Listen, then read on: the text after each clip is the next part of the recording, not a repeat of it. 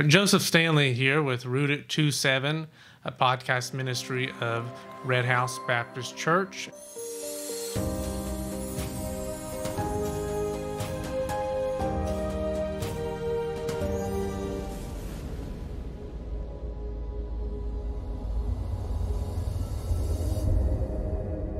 We have Shama Loredon behind the camera who's doing much of our production, and we're glad that you are listening in today. This may be your first time, so you may say, what does Rooted 2-7 stand for? What does that mean?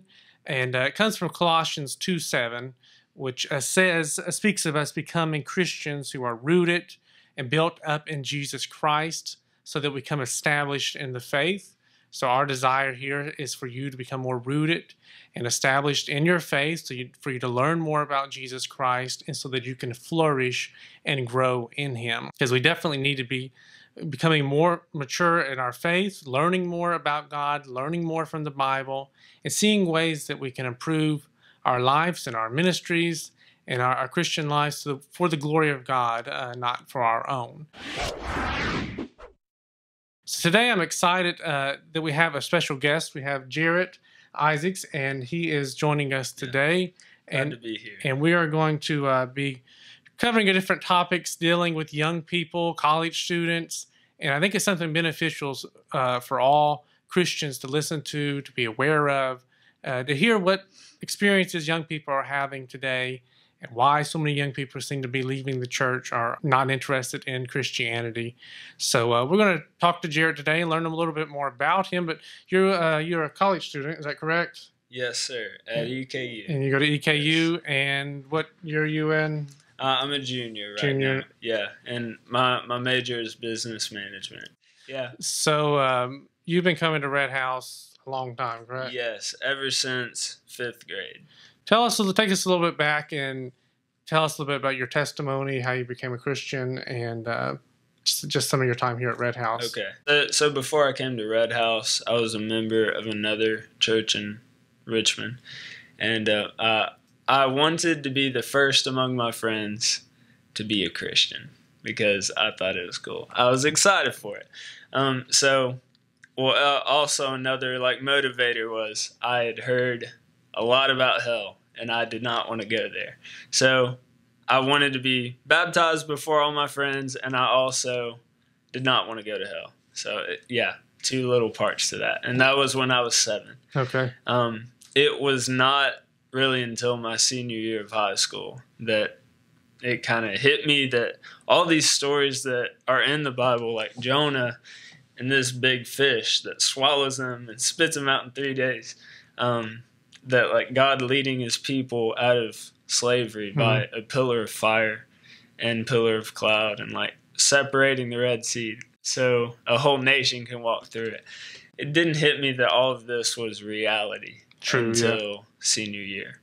That was the time in my life where the gospel really had an impact on me. I would probably say that was when I was changed. Yeah, I noticed a lot of times that young people, children especially, it comes out of desire. You're scared you're going to go to hell. Yeah. You don't understand really what that means to become a Christian because it just seems everyone else is doing it.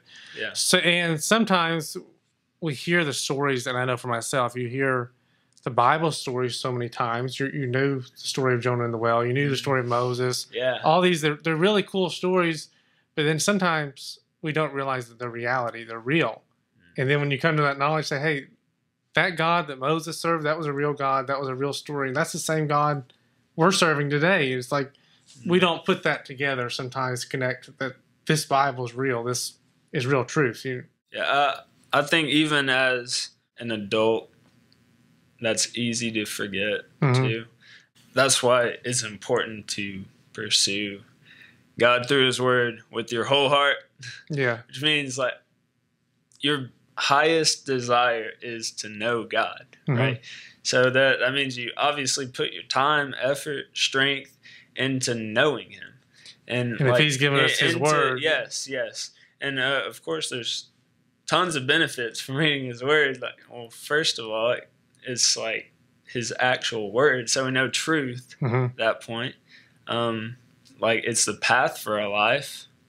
It reveals who he is. It Yeah. tells us about God. Yeah. We can look to creation. It reveals, there's a creator, but we get to actually encounter that creator as we're reading his word, as it comes to reality in our lives. I want to ask you a little bit.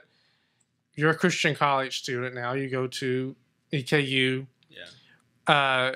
You're involved there at the Baptist Campus Ministries. Is that correct? Yes. Yeah. What's your experiences there on campus and around college students? What's some struggles they're facing now? What is some things that's happening that you would think the church needs to be aware of? Christians should be more aware of it. Yeah. So my story is a little weird because I got involved on campus before I was a college student. I took a semester off from school, and at that time, one of my work buddies invited me to a Bible study at the BCM, and that's where I got introduced to the idea of discipleship and to truly see a community that was seeking God. Mm-hmm. Yeah. Christian people who really wanted to serve that had a desire. Because in college, I have the freedom to choose if I want to go to church. Right. Now, I've been raised under my parents' arms, and they're like, "You're going to church, Jared." And now I have this freedom to choose. And you, as a young person, sometimes growing up, if it's for someone who went like you and I grew up going to church, sometimes it's just what's expected of you, so that's what you do. You're expected to get up and go to church Sunday morning. You're expected to go to church, Sunday school, be a part of the youth group because that's what your family expects, the church expects. But it's not really a genuine faith where, hey, I want to do this. And then it comes to a point, I know I did in my life, where it wasn't just what was expected of me or what I should be doing because it was the right thing. It became out of actual that I had a relationship with the Lord, and I wanted to serve Him out of a heart of worship, desire to bring glory to Him, and not just, oh yeah, I'm going to church because that's the right thing to do. Yeah, and that kind of desire or motivation behind going to ministry or whatever, small groups, Bible study, that was very evident in the BCM. I was reading a study from Lifeway that says 60 to 70% of young people after the age of 18, if they grow up in church, they typically leave church during the college years. And I know he was talking about it earlier, but it seems like it's not a priority. Why do you think that's happening? What do you see? Is it on the church's end or on the young person's end, or is it kind of both people's fault, both parties' fault? Yeah.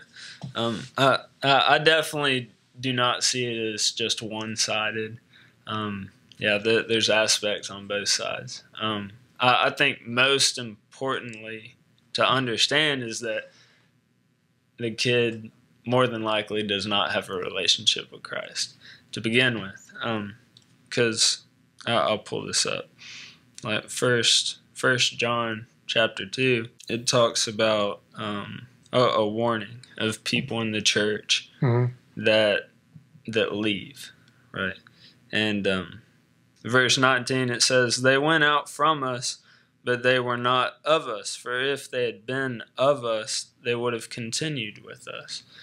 And a Christian is called to endure to the end, right? And if a kid is saying that he or she's a Christian as a youth, that should continue. There should be for the rest of your life. It shouldn't be I'm just going to be a Christian. Then now I'm not a Christian anymore. Then it makes you think, well, was you a Christian in the first place? Yeah. And then that falls back on the church to me saying, is it teaching children that they are young people that they actually need a relationship with the Lord? It's not just, I'm a Christian because that's what's expected of me. Yeah. And even the point that the kids may not even know the whole gospel. They may have just heard John 3:16 that God loves you, right?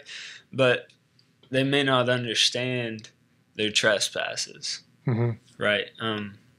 It kind of goes back to having an understanding, going back to Genesis 1, having an understanding of God created a perfect world where humans were created in His image to have a relationship with Him. But then sin entered into the world. So that's why we need Jesus. That's all we need redemption and salvation is because we're all sinners. But I know even it wasn't until later in life that I understood the gospel. Like as a whole, you always just look at John 3:16, you look at the cross. But the good news is that Jesus came to redeem us and to save us. But it starts back in Genesis beginning, where we see why we need a Savior. What do we need Jesus for? And if we're continuing in our sins, and if young people are leaving the church, or even if people stay in the church but they're not having a genuine relationship with Jesus, that gospel purpose isn't being fulfilled in their lives, because they're not leaving sin behind. They're not leaving all those things behind and truly surrendering, taking up the cross, and truly following him. So I think it comes to making it a priority. And we just talked about discipleship earlier. What does discipleship mean to you? How has that affected you, and how can the church be more mindful about doing that? Okay. First things first, I think discipleship is the solution to that statistic of like all these kids being raised in the church leaving. I feel like so God seeks us with a very passionate desire. Like he wills all to come to repentance. He wants us to know who he is. He gave us his word. He, like, Jesus came, lived the life for us, like, so we could be restored to him. Like, Jesus has such a passion for every person. Okay. If church leaders, like, people in church had that same passion for kids, it would be amazing. Like, that's a very big look on discipleship, is seeking others with the same passion that Christ has sought you. It's like Jesus was intentional in his relationships. Jesus was so intentional. He would go particularly to, like, the woman at the well. He would go to certain people, to Nicodemus, and said, I'm coming to your house. He wanted to get involved with their lives and welcome them and actually see them transformed and be involved with them. So you think it not just, say, the pastor or the youth pastor, but all Christians within a church, who's adults, who's older, mature in the faith, they can play a part of reaching out to the younger people and be getting Christian, involved. And can play a part. Sometimes we look at old and young, and they segregate each other off, and here's the young people, and there's the old people, but there's not really any mixture of the two. But in Titus 2, it actually teaches that the women and the men are supposed to be instructing and helping those coming up, the younger, teaching them from experience and from the word. So it seemed like it would be incumbent on all Christians to make sure we're reaching out, we're being compassionate on others. Yeah, definitely. Like the call to love others like you love yourself. It's important. That's why it's the second greatest commandment. It's really important. Because there's going to come times when we want people to reach out to us. We want people to be involved with us, so why wouldn't we want to do that for others? How do you think, though, for young people, a lot of times they get not saying turned off from Christianity, but they don't like the idea of Christianity because it seems like they think, it's going to prevent me from having fun. It's going to stop me from doing what I want to do. What do you think that's coming from just a sinful heart, or how do you think we can respond to that? I mean, I can relate 100%. Like many times in my life, I would just think, man, if I was not a Christian, I would do that. Or, I mean, even as a Christian, there are plenty of things I want to do, right? And just know that it's wrong. The best thing that can be done for that is sound teaching as a child, and like being disciplined as a kid.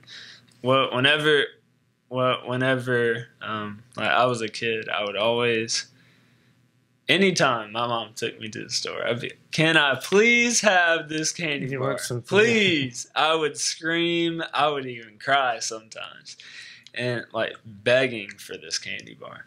And more often than not, I didn't get a candy bar. So I did not get my way as a child.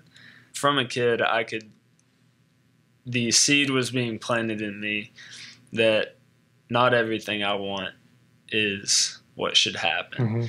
And I think you mentioned it earlier as we were talking in Proverbs. Like, if you're raised as a kid with sound teaching, you won't stray from it.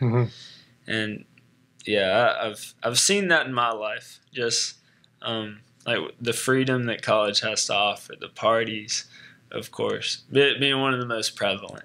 I did have sound teaching as a kid. Like, I'm so thankful for Red House and for my parents. That definitely helped. And I think it also, like, people who think, oh, Christianity's holding you back. I don't know if it's necessarily holding you back, but it comes if those who are really Christians, and everyone fails. Everyone's going to fall sometimes. Everyone's going to sin sometimes and make mistakes. But not because, oh, it's just the right thing to do. If we have a genuine relationship with the Lord, we're saying we love God and we know He loves us. And I want to serve Him, and I value my relationship with Him above whatever else the world has to offer. We're going to make God supreme. But if we don't have God and see Christ as supreme and the most prominent as our Lord, as we say, we accept Him as Lord and Savior. So we got to see Him as Lord of our lives. Then at that moment, then everything else is going to seem like, oh, it's so great and so wonderful to us. And I think John Piper talks a lot about us finding fulfillment in God, and God is most glorified in us when we're fulfilled in Him.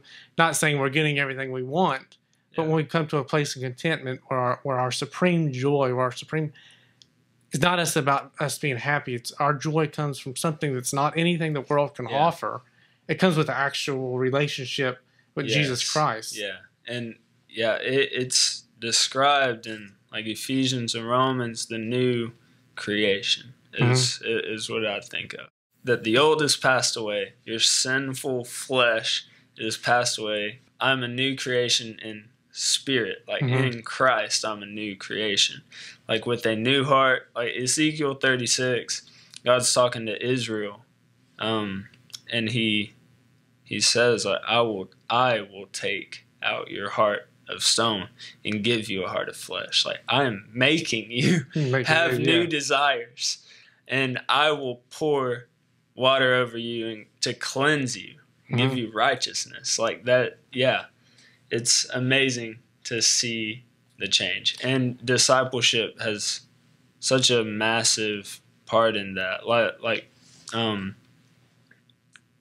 discipleship is the act of being disciplined, right? Like Jesus rebuked His disciples. He turned away his disciples when they needed that. He told Peter, "Get behind me, Satan," because he was doing something he shouldn't have done. So like, Jesus corrected His disciples. He led them in all righteousness and understanding. And we need to do the same for children in the church, or I mean, anyone in the church.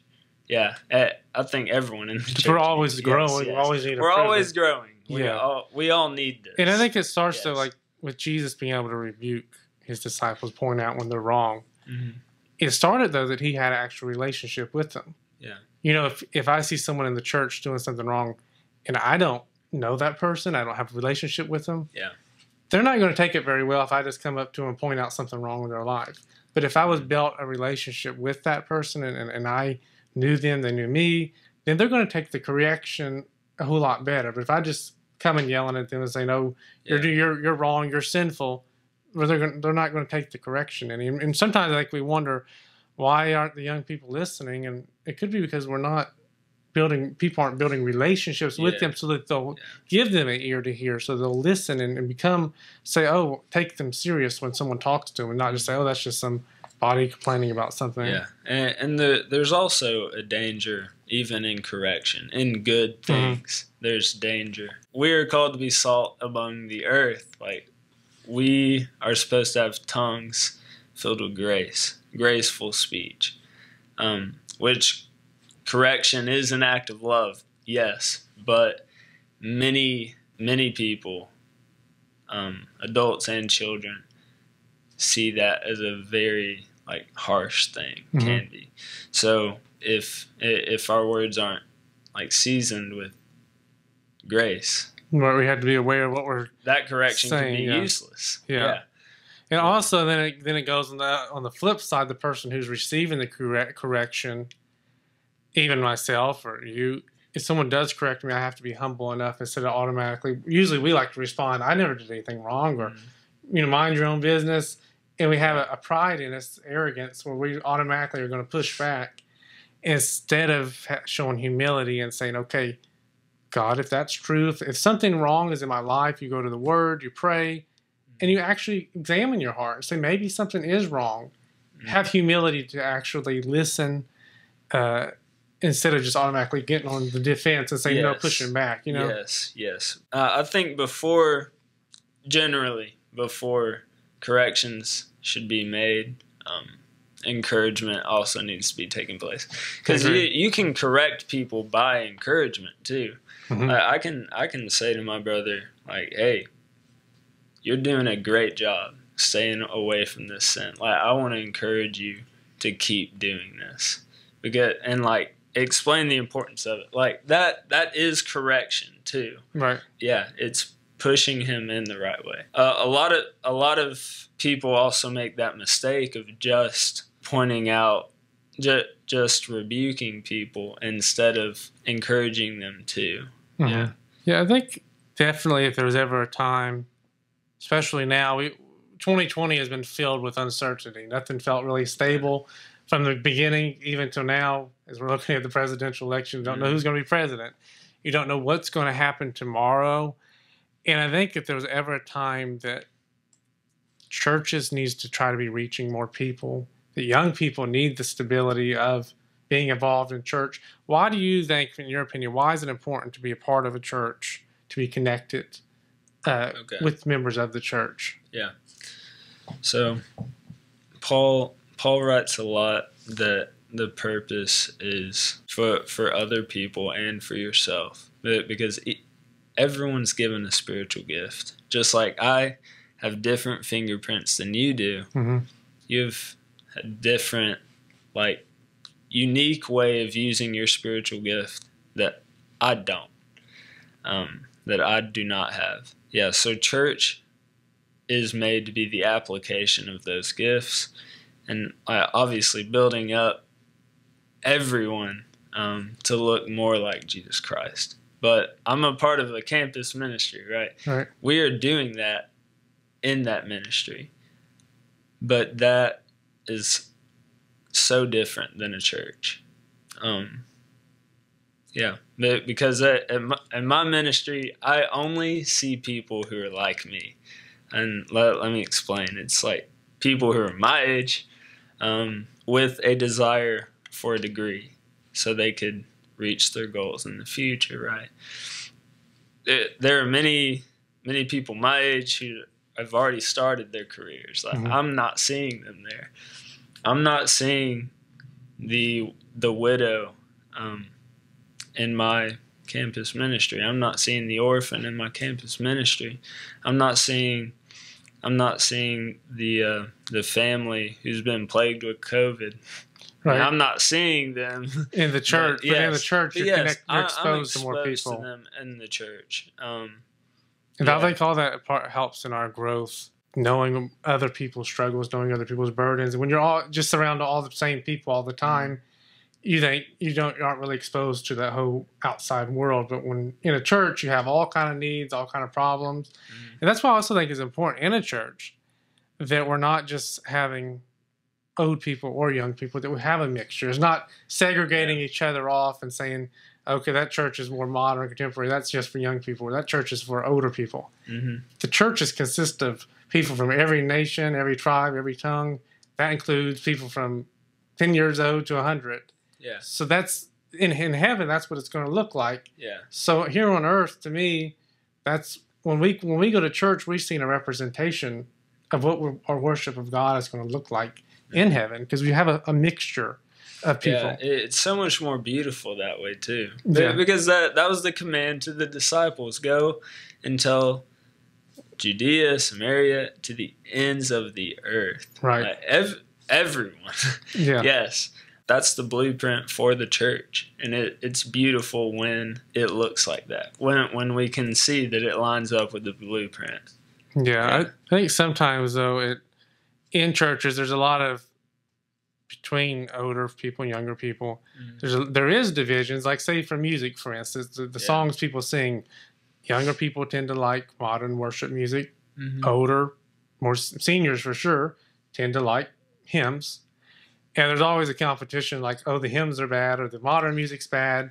Yeah. When I think as long as it's glorifying to God, as long as it's scriptural, as long as it's biblical, no matter what the beat it's being played to or whatever that is, Mhm.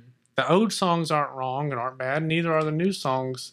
And there should be unity on how we worship God. It shouldn't just be a division of saying, I don't like that song, or I don't like the way they're doing that. A old person or a younger person could say, Mhm. when it's not really it takes the attention off of Christ and this. We are Christ's body. The church is. Yeah, it's something Christ is that our I head. don't like. Yeah. Right. Like, We're- I do not like this. Instead, it's not taking into consideration that this is glorifying Christ. Right. What's the purpose? Yeah. In churches, to be recognizing Christ as our head and to be looking forward to the day we actually see him. In Acts, they talked about boldness, courage. Yeah. So we know we're serving God. We know the message we're bringing, and we have the Holy Spirit indwelling inside of us. We can go into all the world. We can go into our community and share the gospel, proclaim the name of Christ with everyone we encounter. And that comes from our words and our actions, I believe. Yes. Yeah, if we are not stewarding that desire in the church, it means we're a little off focus.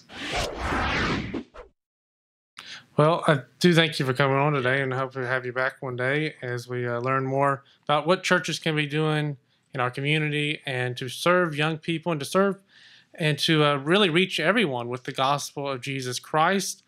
We do thank you for listening in today. You can connect with us on our website at redhousebc.com. We are also on social media platforms as well. If you ever have any questions or comments, you can go to our Facebook page, post them there, and we'd be happy to address them.